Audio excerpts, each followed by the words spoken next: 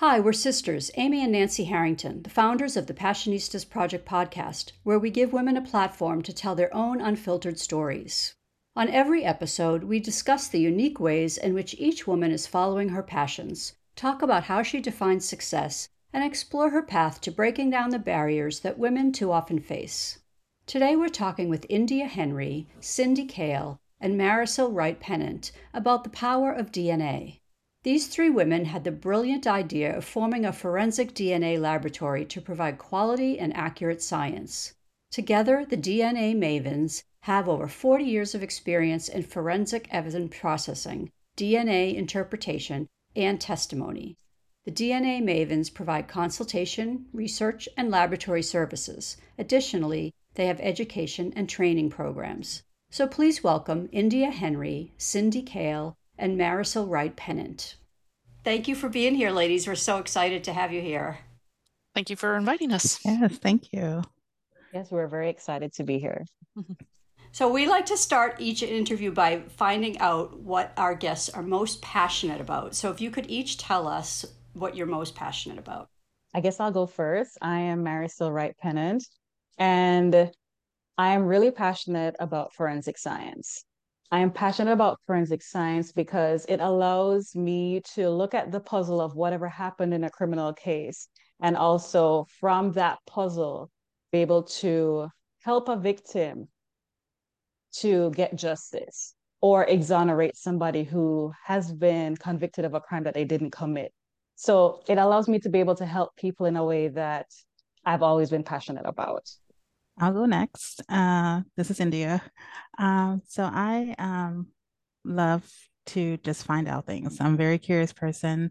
Um, so I just love to figure out why things are happening, what's going on. And I'm also very passionate about volunteering. So I love to give back um, in many different ways. I volunteer with the Girls Empowerment Network right now, but I look forward to getting involved with different organizations. Hi, I'm Cindy. My passion is forensic science as well, but when I started out as a newbie scientist, I was all about doing that casework.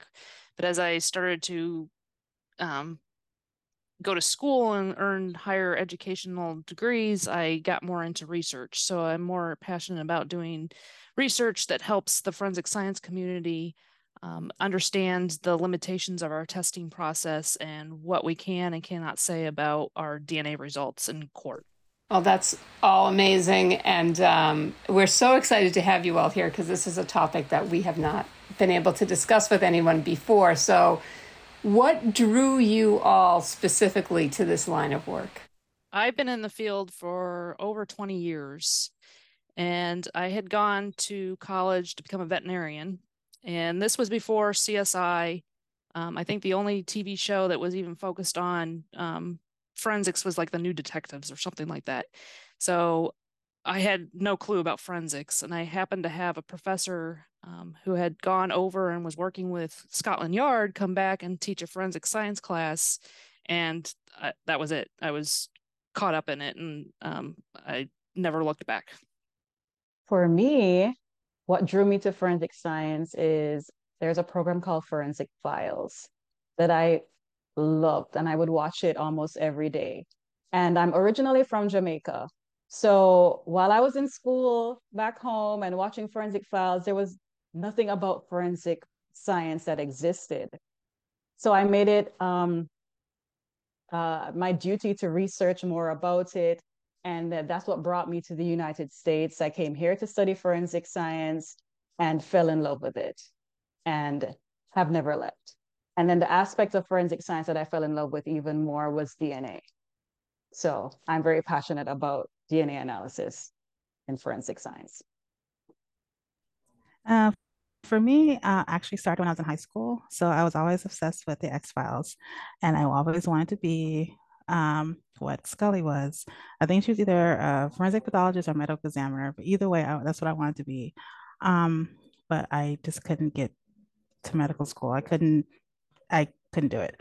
So I just looked, did some research, and I figured out that you can be in a lab, you can do forensic science, you can be in a lab, but I really didn't know what forensic science I wanted to do. So I got a contract job here in Houston doing forensics in the DNA section, and I was like, this is it. I like it. So that's pretty much my journey to forensics. It's so fascinating. So, for people who don't know, describe what a forensic science is and like what specifically you guys do. Forensic science is science as it applies to the law. So it deals with um, the legal system, criminal activity. Um, and for us specifically as DNA analysts, we process evidence for DNA, we interpret DNA results, we issue reports, and we testify in court. And so our skill set is very specific. Okay, so how did you all meet? You each had your own experiences, but what brought you all together? As you mentioned, we all have our different experiences, but we did end up working at the same place at one point, and that's what kind of brought us together. We realized that we had similar ideas, similar plans, and dreams of what we wanted to achieve, and that kind of just drew us closer and closer together. Yeah, and we have similar skill sets, but each of us have kind of what we focus on differently. So we kind of mesh very well together, and we can trust each other to. So if somebody's working on a project over here, I don't have to worry about it getting done because I can trust that person. So, and like Marisil is very much about quality assurance, and India is very much about education, and I'm about the research. So we kind of have our little niches, but we meld well together. So, in addition to the science aspect of it, do you have to study the law and the legal system and the court system? No, we don't have to study the law or the legal system or the court system, but we do play a part in regards to we provide expert testimony. So once evidence is found at a crime scene, it's taken to the lab to be processed. And once we generate a report in regards to looking at that evidence and seeing if DNA is present and interpreting that, we then present that to the jury and to the court to give them more information about what may have happened in that crime to help them make a decision in regards to the guilt or innocence of that suspect. Yeah, and I think that after being in the field for a certain amount of time, you kind of start to understand the legal system and how it works, and because we talk with attorneys a lot. So yeah, so while Marisil said we don't study it, but we grasp it pretty quickly throughout your experience. I'm sure I'm like most people who have seen, a bunch of episodes of CSI and think like, I would be so good at this if it didn't involve blood and crime scenes and science stuff. Because it's fascinating to me. There are times where I'm like, oh, if I wasn't so squeamish, this would have been the perfect career for me. So what is unrealistic about what we see on TV and what is like the reality of what you guys do for a living? Like a crime happens and you are brought in. Like explain the whole process to us. I can speak for our particular experience, but a crime happens, evidence is brought to the lab. So we don't go out to the scene. The evidence comes to us, and we process it according to what is requested and based on our education, training, and experience. What's not realistic on TV is that it takes a commercial break to solve a crime. Some crimes may be easier, faster to solve, but it takes a while. It takes a long time because it even takes time to even get to that point where we're looking at the data. So it's not a quick process at all. And also, there's different types of evidence. So depending on the type of evidence that you're looking at will depend on how long it takes to get the DNA result. And then even though it seems like we're solving the crime, we're providing the evidence for the law enforcement, and then they kind of take it from there. So everything that we do is to help in their investigation. Yeah, we don't tend to wear leather and stiletto heels and work in the dark.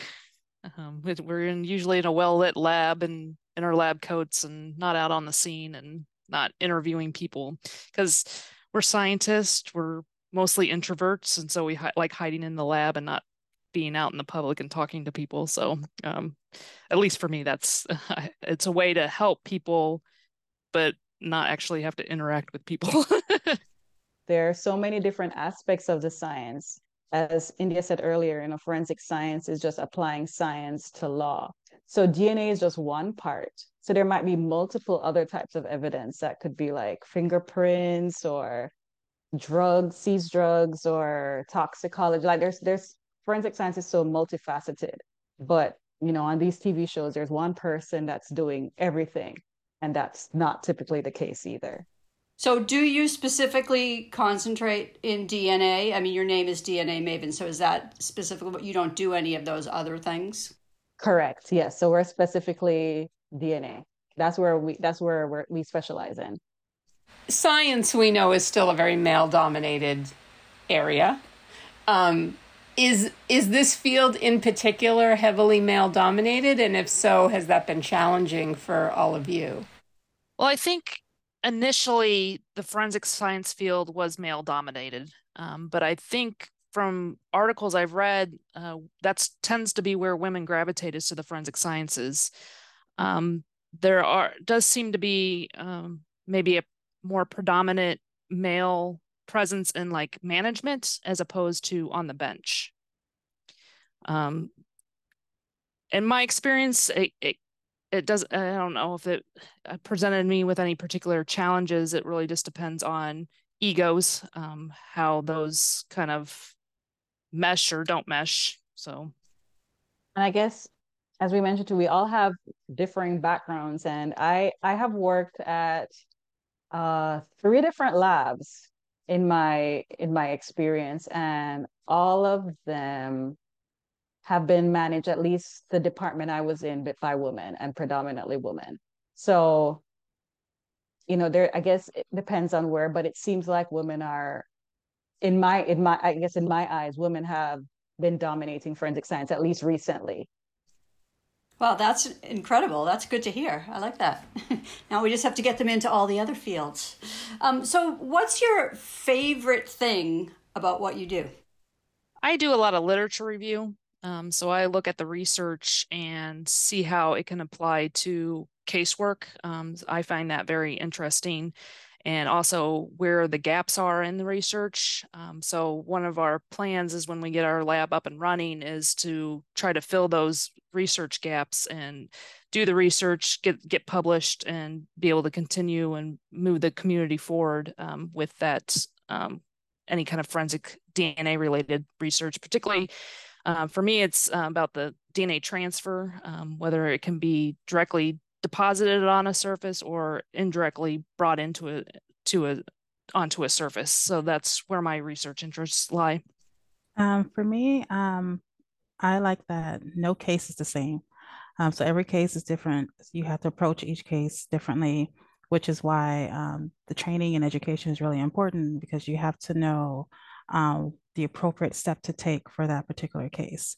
And I love how just taking it from the beginning to the end and seeing the steps you can take and the difference you can make in a case and how it's very different from like the next 10 cases that you're going to look at. So that's my favorite part of it. And similar to India, what I love about it is the challenge, the ability to solve this puzzle by looking at all the different parts and putting the pieces together to be able to present that evidence to the investigator.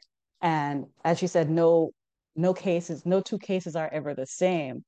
So I love that challenge of being able to presented with all this and being able to pull something out of it. Sometimes we can't, but most times we are able to pull something out. So that's what I love about it. Like you really never know what you're going to get. Every day is something different. So do you each have a case or two that you worked on where you really felt your work had an impact in a positive way that you can talk about? Or that there was some surprise element to it that really shifted things in an interesting way? Well, unfortunately for me, based on how the workflow is, sometimes we don't get to see what happens at the end of a case. So we will provide the information that we have been able to interpret to the investigator, and that might be the end of it. Like we maybe won't know what happens. If we get called to court, then we will testify based on the evidence that we were able to find, but sometimes we still don't know even the results of what happened at court. So for me personally, unfortunately, I don't know what has happened in, I don't think any of the cases I have worked on, like the last part. So I guess I'd have to just enjoy the process. Oh, that would make me crazy. I would be like I know, reading right? every local paper every day, trying to. And working at a private lab is even worse. You're so far removed from what's going on because you're just working public lab cases, and then they're dealing with the end results, and you don't get that feedback. So when I was working at a private lab in Indianapolis for 10 years, I missed working at a public lab because I wasn't able to talk to the investigators. I wasn't able to, see the kind of the, end results. So that was one of the struggles I had, is like, because at a public lab, you're like, these are my cases. This is what I'm working on. At a private lab, it's like, no, these are the client's cases. And once you're done, you move on to the next ones, so that you lose that kind of sense of, these are mine and I'm working on them and I'm doing a good job. And as opposed to, I'm getting this batch of cases done, it's going to the client, I'm moving on to the next thing. I will share that I did have a case that early in my career, I screened it. So I was the one who got the initial evidence and I tested it for bodily fluids. And like 10 odd years later, I ended up doing the DNA analysis of that case. So it kind of came almost full circle for me. But it was a triple homicide. There was a lot of evidence, a lot of samples. So I was able to actually see, it didn't end up going to court, but I was able to actually see the beginning and the end of that. So that even after 10 years. So I thought that was really interesting. And I was kind of, even though it was a lot of work, it was kind of nice to see like the end part of it.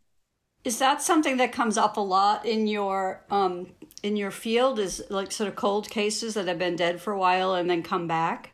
Oh yeah, read a lot of cold cases, and I think, but it kind of just depends, because they're not always looking for DNA, so it just depends what they're looking for. But I think the cold cases are being revisited pretty frequently. I know you're not out like on the crime scenes and dealing with the drama of that and everything, but it's a really big responsibility, the work that you all do. People's lives can be dramatically affected by the work that you're putting out there. So is that stressful? And if it is, how do you manage that stress? And what do you do to take care of yourselves on the other end of this?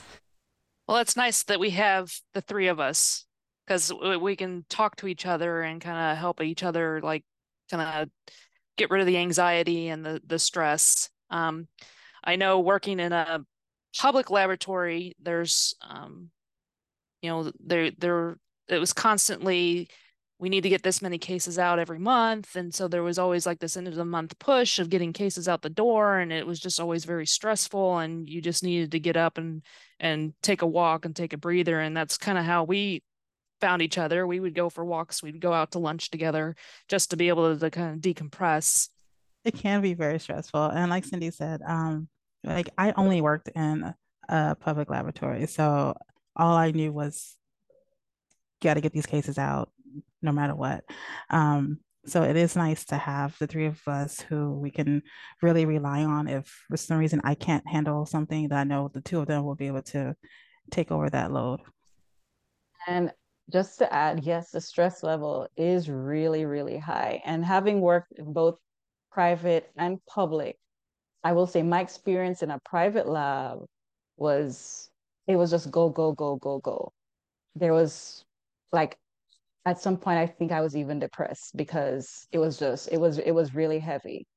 My experience being at a public lab, it was a little different in regards to, I will say at least that lab kind of tried to make steps or efforts to help alleviate the stress a little bit, by just even having little get-togethers or just little decompressing. And so I guess different labs maybe will have different strategies of helping their analysts cope with stress, but I do believe it's a very important part of the job. And I hope that more labs will take the initiative to help their analysts deal with that stress, because it is a really stressful job. And it's a constant, as you said, people's lives are at stake. So it weighs very heavily. You feel like you have to do your job perfectly all the time. And it it can be very stressful. And what's the difference between a private and a public lab? I'm not sure I understand what a public lab is. Public lab is usually a government lab or attached to a city or the government. And a private lab is, as it says, it's privately owned, and they would usually contract with a government lab and assist them with their caseload. So more for private labs, public labs would maybe be more like their clients, if that makes sense. Yeah, public labs tend to be more on like the nonprofit side, so they're not like out to make a profit, whereas a private lab, they're charging money for their services, and the end goal is to have a profit. So that's why there's always this go, go, go, because the more cases you work, the more money you make. So you've talked about the workload. So as a company, how have you set up your systems? Have you changed from your past experiences? Do you each take on a certain amount of cases, or do you share the cases? How does it work? I think right now we're kind of just starting out. So we are just kind of sharing cases, so we're each taking a case.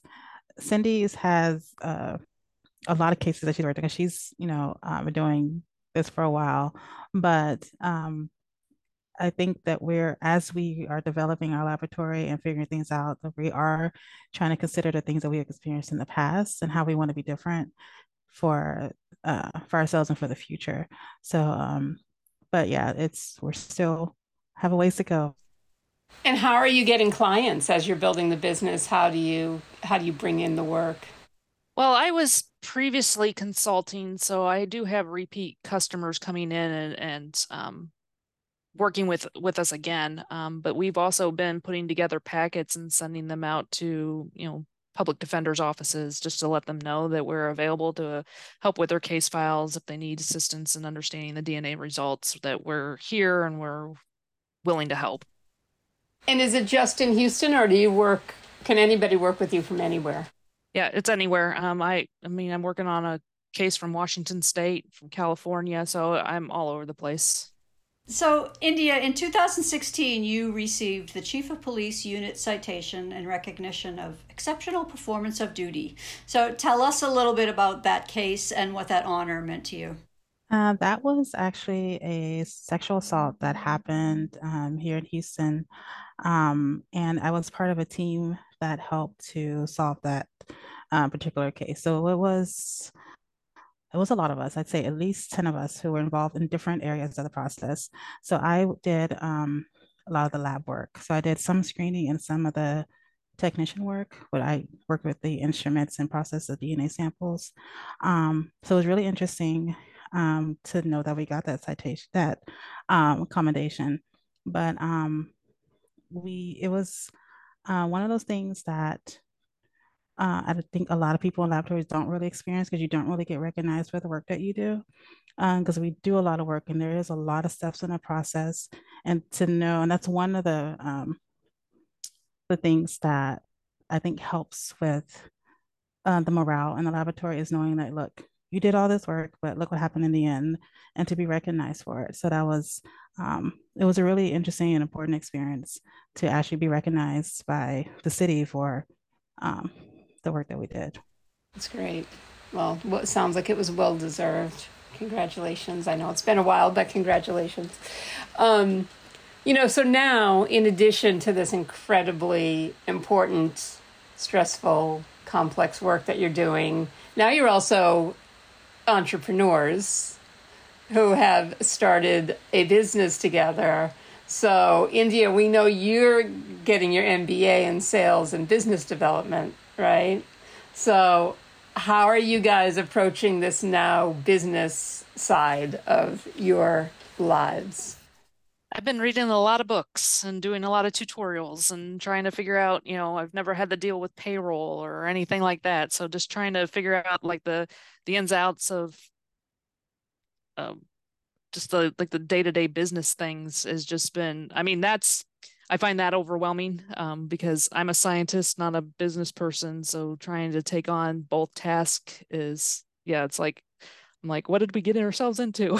kind of experience. But I think in the end, we'll all be able to understand the whole process and be able to uh, take care of things. And it also is helpful that it's just the three of us and not trying to have like a big business with multiple employees. So I think just starting out small like we are, I think is going to help us in the long run. Yes, and I'm always trying Most to spread the wealth of information that I'm learning in my classes because it is a very different world. Constantly having to turn off my science brain and turn on my business brain, but it's surprisingly it's coming together really well. I think each of us um, are willing to learn, and we really want to do this. So I think we're putting in the work, and I think it's gonna turn out really well. It's definitely something new to all of us and something that we're learning more about each day. And it's going to take a while, but we're dedicated to putting in the work to ensuring that it pays off in the end. We try to maintain a positive mindset at all times. And if somebody's kind of feeling low, we try to boost that person up. So we're constantly having each other's backs to make sure that we're pushing forward. We're Amy and Nancy Harrington, and you're listening to the Passionistas Project podcast in our interview with the DNA Mavens, India Henry, Cindy Cale, and Marisil Wright-Pennant. To learn more about their forensic DNA consulting services, visit dnamavens.com. Now here's more of our interview with India, Cindy, and Marisil. Cynthia, you wrote a book called Could Secondary DNA Transfer Falsely Place Someone at the Scene of a Crime? So talk about that. It was actually a research project. So when I started on my master's degree, it was one of the classes we had to design an experiment and test it and then potentially be able to present it at a conference and publish it. And so I had interest in secondary DNA transfer more as a contamination kind of issue. Like, what am I doing in the lab that I could potentially contaminate evidence? What do I need to do to make sure I don't do that? So, I was thinking like, oh, I go in, I've got my gloves on, but then I'm handling my case file, which was just at my desk. Could I be potentially transferring DNA that was on the case file into the evidence? So it was started out more like that. But the way the research was designed was just more like, can we detect secondary transfer? And so the research was designed to kind of maximize transfer. The participants washed their hands, wore gloves for an hour and a half, try to get rid of, any foreign DNA that was on their hands, but also at the same time kind of, get the sweat going. And then I had them, after the end of that hour and a half, they took off the gloves, shook hands, and then each of them touched an item. And then I tested the items and found that I could pick up the DNA from the person that never touched that item. And then in a couple of instances, the person who never touched that item was either the predominant DNA profile or the only DNA profile detected. The person that touched it wasn't even present. And so that's kind of how I got into consulting, because attorneys liked my research because, there was a possibility that somebody's DNA could be found on an object and they may not have even come into contact with that object. So that's where my research has kind of led me, is into that indirect transfer. I mean, how accurate is DNA evidence in general? Well, there are limitations to our testing process. We can tell you in some instances whose DNA is present, but how or when that DNA came to be on an object, we can't do that based on a DNA profile. There are analysis that can be done, but that's where the literature and the research comes into play, and the lack of research makes it very difficult to make those kind of assessments that, oh, is this person's DNA on this object because of this particular activity or because of some other reason? Because of that lack of research, that assessment's very difficult. So that's where my interest lies. So fascinating. It really is. So, India, you are a STEM Noir ambassador and a Girl Advocacy League member. So, talk about what you're doing to encourage young women in STEM and why that's so important to you. Well, with STEM Noir, it is an organization that is geared towards Black women in STEM. And the purpose of the organization is to encourage more Black women to go into STEM, especially in the higher degrees like master's and PhD, because surprisingly, there's not that many Black women who have those higher degrees in STEM. And with the Girl Empowerment Network, we focus on increasing the self-confidence and the self-efficacy in girls to encourage them to love themselves and to pursue whatever they want to pursue. And knowing that, like, I have a 15-year-old daughter who's kind of at that age where she's trying to figure out what she wants to do with her life. And so it was really interesting to see, like, during the COVID time, when we were all on lockdown, like there was no, she couldn't be with her friends. She couldn't, socialization was totally different. So we had a lot of time to talk, and um, she was kind of felt a little bit discouraged. So I had to, like, encourage her, like, you know what, you could do whatever you want. Like, you can do hair, you can be a singer, you can whatever you want to do, you can do it. But just to explore as much as you want to explore. So that's why dealing with girls has been really important to me, especially with STEM, because I love science. And just to see, like, us three, like, really try to break through a lot of barriers that we had to break through, especially as a Black woman trying to get into STEM and break through a lot of barriers, that um, I think that's just really important, especially to me. This is a question for all of you. What advice would you go back and give your younger selves, whether that's about work or life, whatever? Like, picture yourself as a girl before you kind of found this niche in your life. What advice would you give yourself? I think I would tell myself to travel more. Because if there's a lot of things that are happening in other sides of the world that we don't see every day and we don't hear about on the news every day, unless it's, like a natural disaster or something, but a lot of things we don't hear about. So I would just tell myself to travel more and to see what else is out there. Even like with science, there's so many things happening on the other side of the world in science. So they're doing a lot of different research. There's a lot of different technology being developed on the other side of the world that is really interesting. So I think just to travel more. I would tell myself to stand up for myself and advocate for myself. I'm not good with bullies. I tend to shy away from that situation instead of standing up for myself, even now. But I think I'm working on that and improving on that and not letting people intimidate me as much as I used to be intimidated. I know that we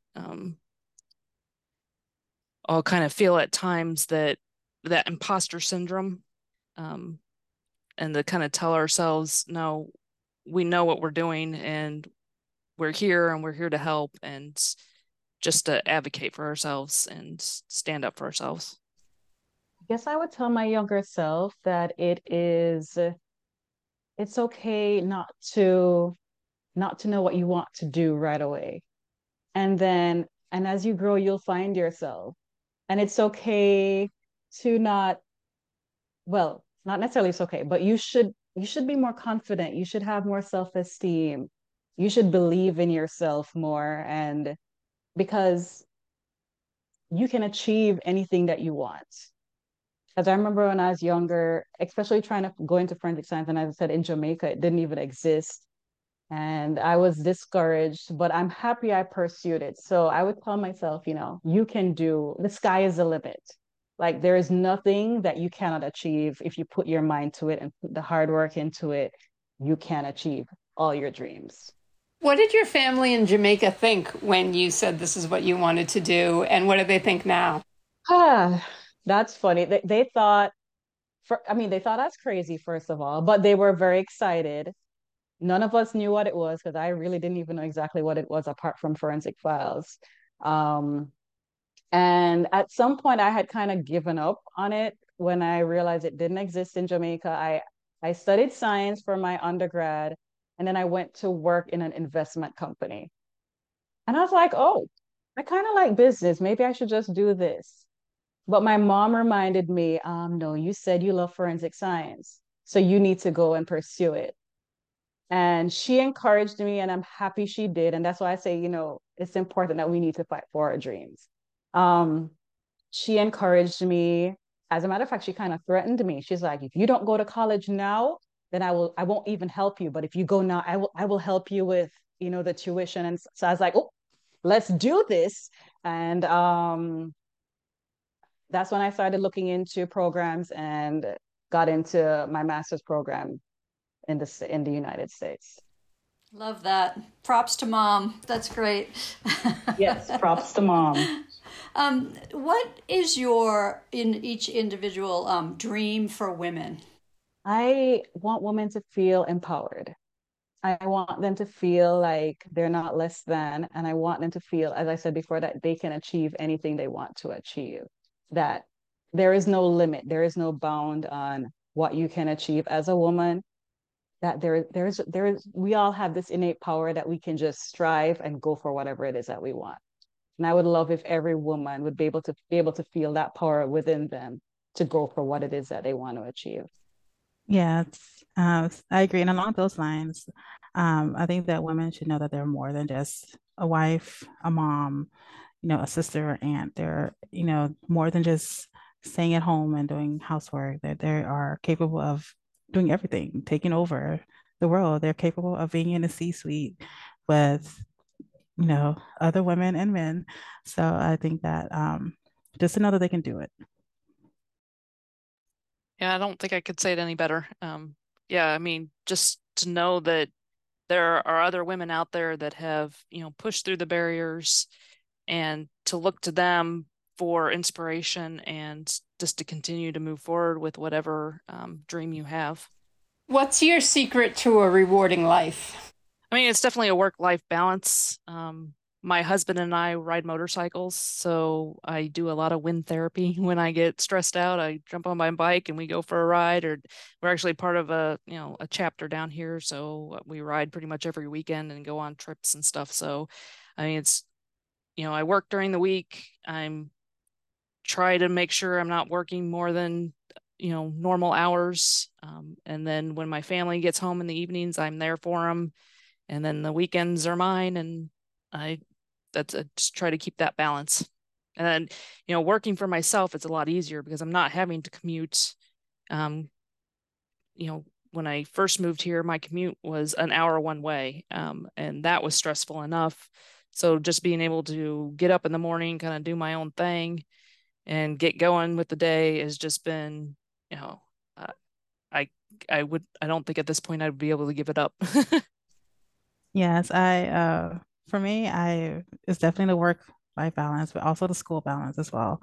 So trying to figure all that out. But yeah, I try to leave a lot of time to myself and my family, but specifically myself, since I'm always there for everyone else. I need to also just be there for myself. So that's really hard to do, but I put a lot of effort into making sure I do that. And echoing what both Cindy and India said, work-life balance is important. And I also believe that this us being able to put together and come together and form this business has also allowed me to look into other aspects of my life that I even didn't know that I like or love. And I've also delved into other sides, learning more about the creative side of me. And it has allowed me to, explore that aspect as well. So it has allowed me to look into other facets of my life, not outside of just science. So that has been very rewarding for me too. And what is that? What does that mean creatively? Creatively in the work you're doing, or are you expressing yourself creatively outside of work? Well, it's outside of work. So there are a few little things that I've always liked to do or thought about. I like photography, and I bought myself a camera maybe almost 10 years ago. And it's been kind of sitting, gathering dust. And now that I have more freedom and it's more flexibility, I've been able to take that camera back up and do a little bit more figuring it out how photography works. And I actually found a mentor to help me learn more about photography. So just little things like that, which is not just all science and DNA and stress, but finding ways to relieve stress, that's also exciting for me. That's fabulous. Do you each have a mantra that you live by? Well, I have one thing I found. It's actually from the Bible, and it's a quote that says, "A mustard seed can move mountains," or something to that effect. So, like every little small thing that you do has the potential to make big movements in the end. So, I try to, even though it may seem tiny now, it has the potential to be huge later on. So, I try to live by that. Yes, for me, which is also a Bible verse. I don't remember exactly where it comes from, but it just kind of says that God will never give you more than you can bear. And that encourages me that whatever situation I'm in, no matter how good or how bad it may be, that it's something I can get through and I can surpass and can look to the positive side of it. Yeah, mine is this too will pass. That is a good one. Yeah, those are all great. What's your favorite thing about this sisterhood that the three of you have created with each other? What's the most important thing that you get out of it? I think it's the fact that we're all so very different. We have very different backgrounds, very different cultural backgrounds, work backgrounds, life experiences. We're all very different, but when we need each other, we're there for each other. I think that's really important for us, especially starting this business. But even outside of the business, like if we need to talk about personal things going on in life, or we're struggling on one end and we may need to, hash it out or something, that the fact that I know that they are there is, it's really, really special. Now I know when I get into like a negative space, I can talk to them and they help me get out of that negativity, and try to focus on the good and try to like set aside um the bad, I guess, the negativity that I'm kind of focusing on. So I'm appreciative that they're there and willing to kind of deal with my, you know, whatever's going on with me and just kind of bring me up and make me feel better. Yeah, I was gonna say that sisterhood is a really good word for what we have because it's not just work, it's not just the business that we form together. It's just our lives. We try to support each other as much as we can in all aspects. And I think that's what makes us different and kind of brings us together. As India said, we're all so different, but what we do have in common is that we want each of us, we want to support the other and ensure that they're living their best life. So there's no like selfishness going on. There is no, wondering what's happening around there, but we all just trust each other and support each other to the best that we can. Love that. I love that. What's your definition of success? For me, it used to be that paycheck. Um, as I got, worked up the chain and getting the higher paycheck, but now it's more about happiness, being able to have, be able to be home, do my thing, have that flexibility, be able to jump on my motorcycle when I need to, be there for my family, be able to travel. So it's not about the paycheck anymore. It's more about just being able to do the things that I want to do without somebody telling me I need to be here from 9 to 5 every day and commuting, an hour there, an hour back, and being kind of like a slave to the grind, more or less. So it's nice to have, be able to go into business for myself and with these ladies and be able to have that flexibility. And if I need to take some time off, I know that they will be there to pick up the slack and I can come back in and do things. So it's that freedom, I think, is more the success for me now than anything else. Yeah, it's the same for me as well. And I think also the freedom um to pursue whatever you want to pursue. Because a lot of times when you're working for a company, you can only do certain things. You don't really have the freedom to pursue things outside of work because like Cindy said, you're 9 to 5, you're, in the office or doing something. So being able to have the freedom to explore different things, find different projects. I can volunteer more because I really couldn't do that, working a 9 to 5. And also not really having to set an alarm every day. I kind of just wake up whenever I I feel like it. So that's really nice. And I echo exactly what Cindy and India say. The freedom is so awesome. And the quality of life that you get from that freedom is, I feel like that is what success is for me. Yes, the paycheck does play a part because we do need money to survive, but I feel like the quality of life that I have been able to achieve by, as you said, not having to get up with the alarm clock, not having to go on the grind all day, but freedom to do photography, the freedom to do whatever it is that we want to do. We can travel because we're working remotely. So if we wanted to travel and work somewhere else, or like it's so relieving, I guess. Um, it's almost I'm almost in awe of how different I feel in doing business with DNA Mavens than I felt like working at the lab. It's a joy to get up in the morning, and to me that feels like a success. The quality of life and the freedom, it's amazing. We totally agree.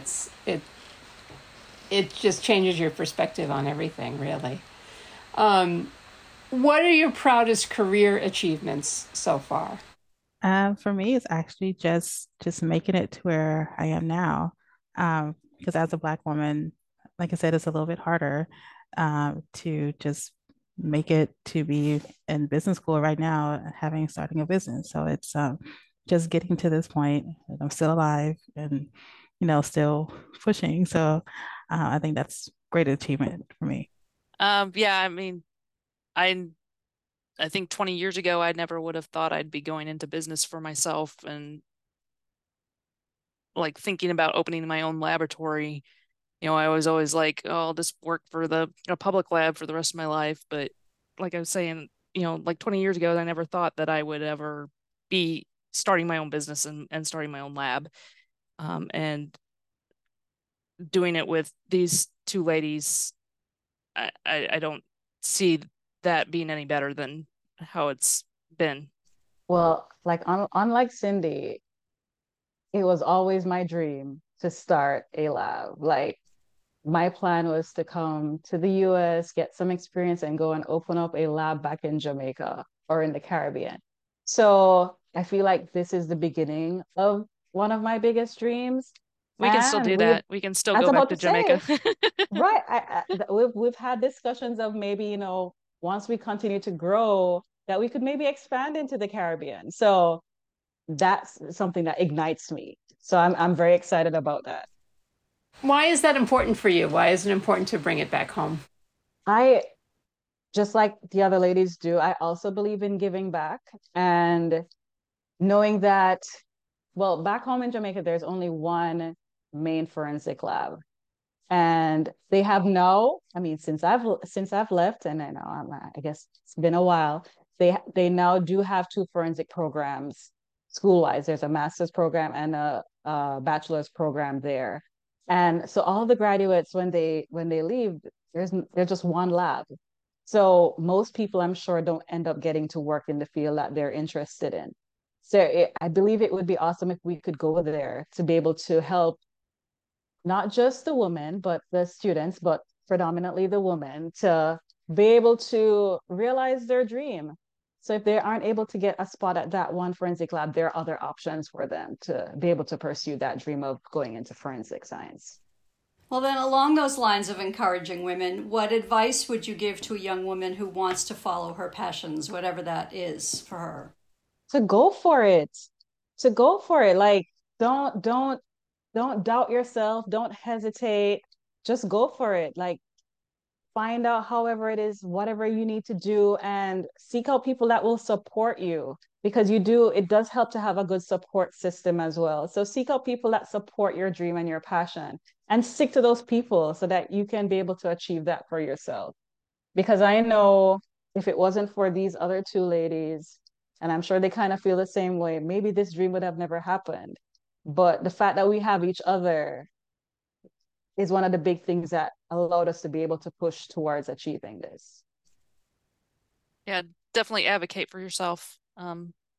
Don't necessarily listen to no. You can't do that. Just find a way. Yes, I echo what they both said. Just do it. Perfect. And then one last question that we like to ask for fun. If you could each pick one woman in history or female pop culture icon and walk in her shoes for one day, who would you choose and why? Okay, well, I would have to pick Michelle Obama, because being the first lady is it's hard enough as it is, but being a Black first lady adds its own challenges.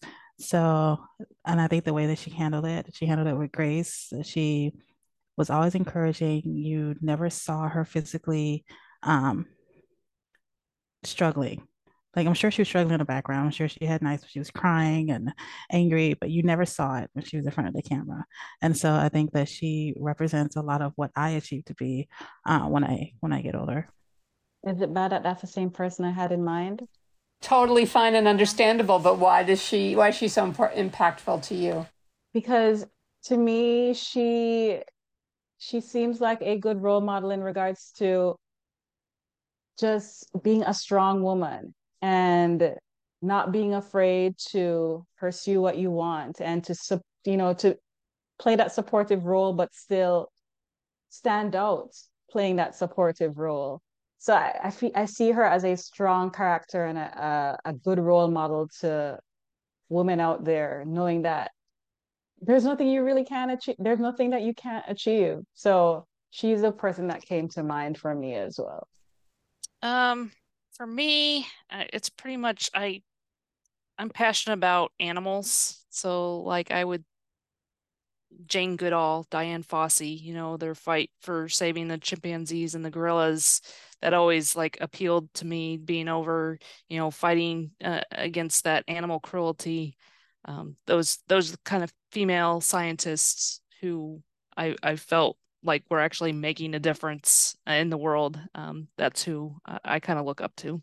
Thanks for listening to the Passionistas Project podcast and our interview with the DNA Mavens, India Henry, Cindy Cale, and Marisil Wright-Pennant.